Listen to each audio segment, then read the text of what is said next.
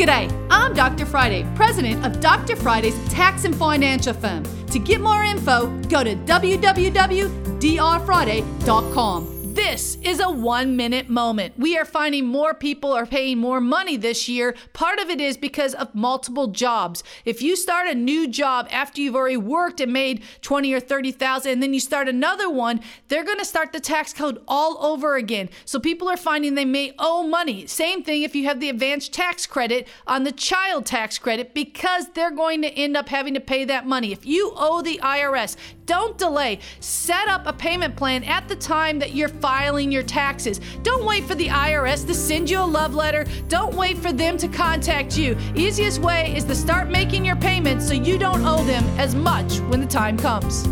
You can catch the Dr. Friday call-in show live every Saturday afternoon from 2 to 3 p.m. right here on 99.7 WTN.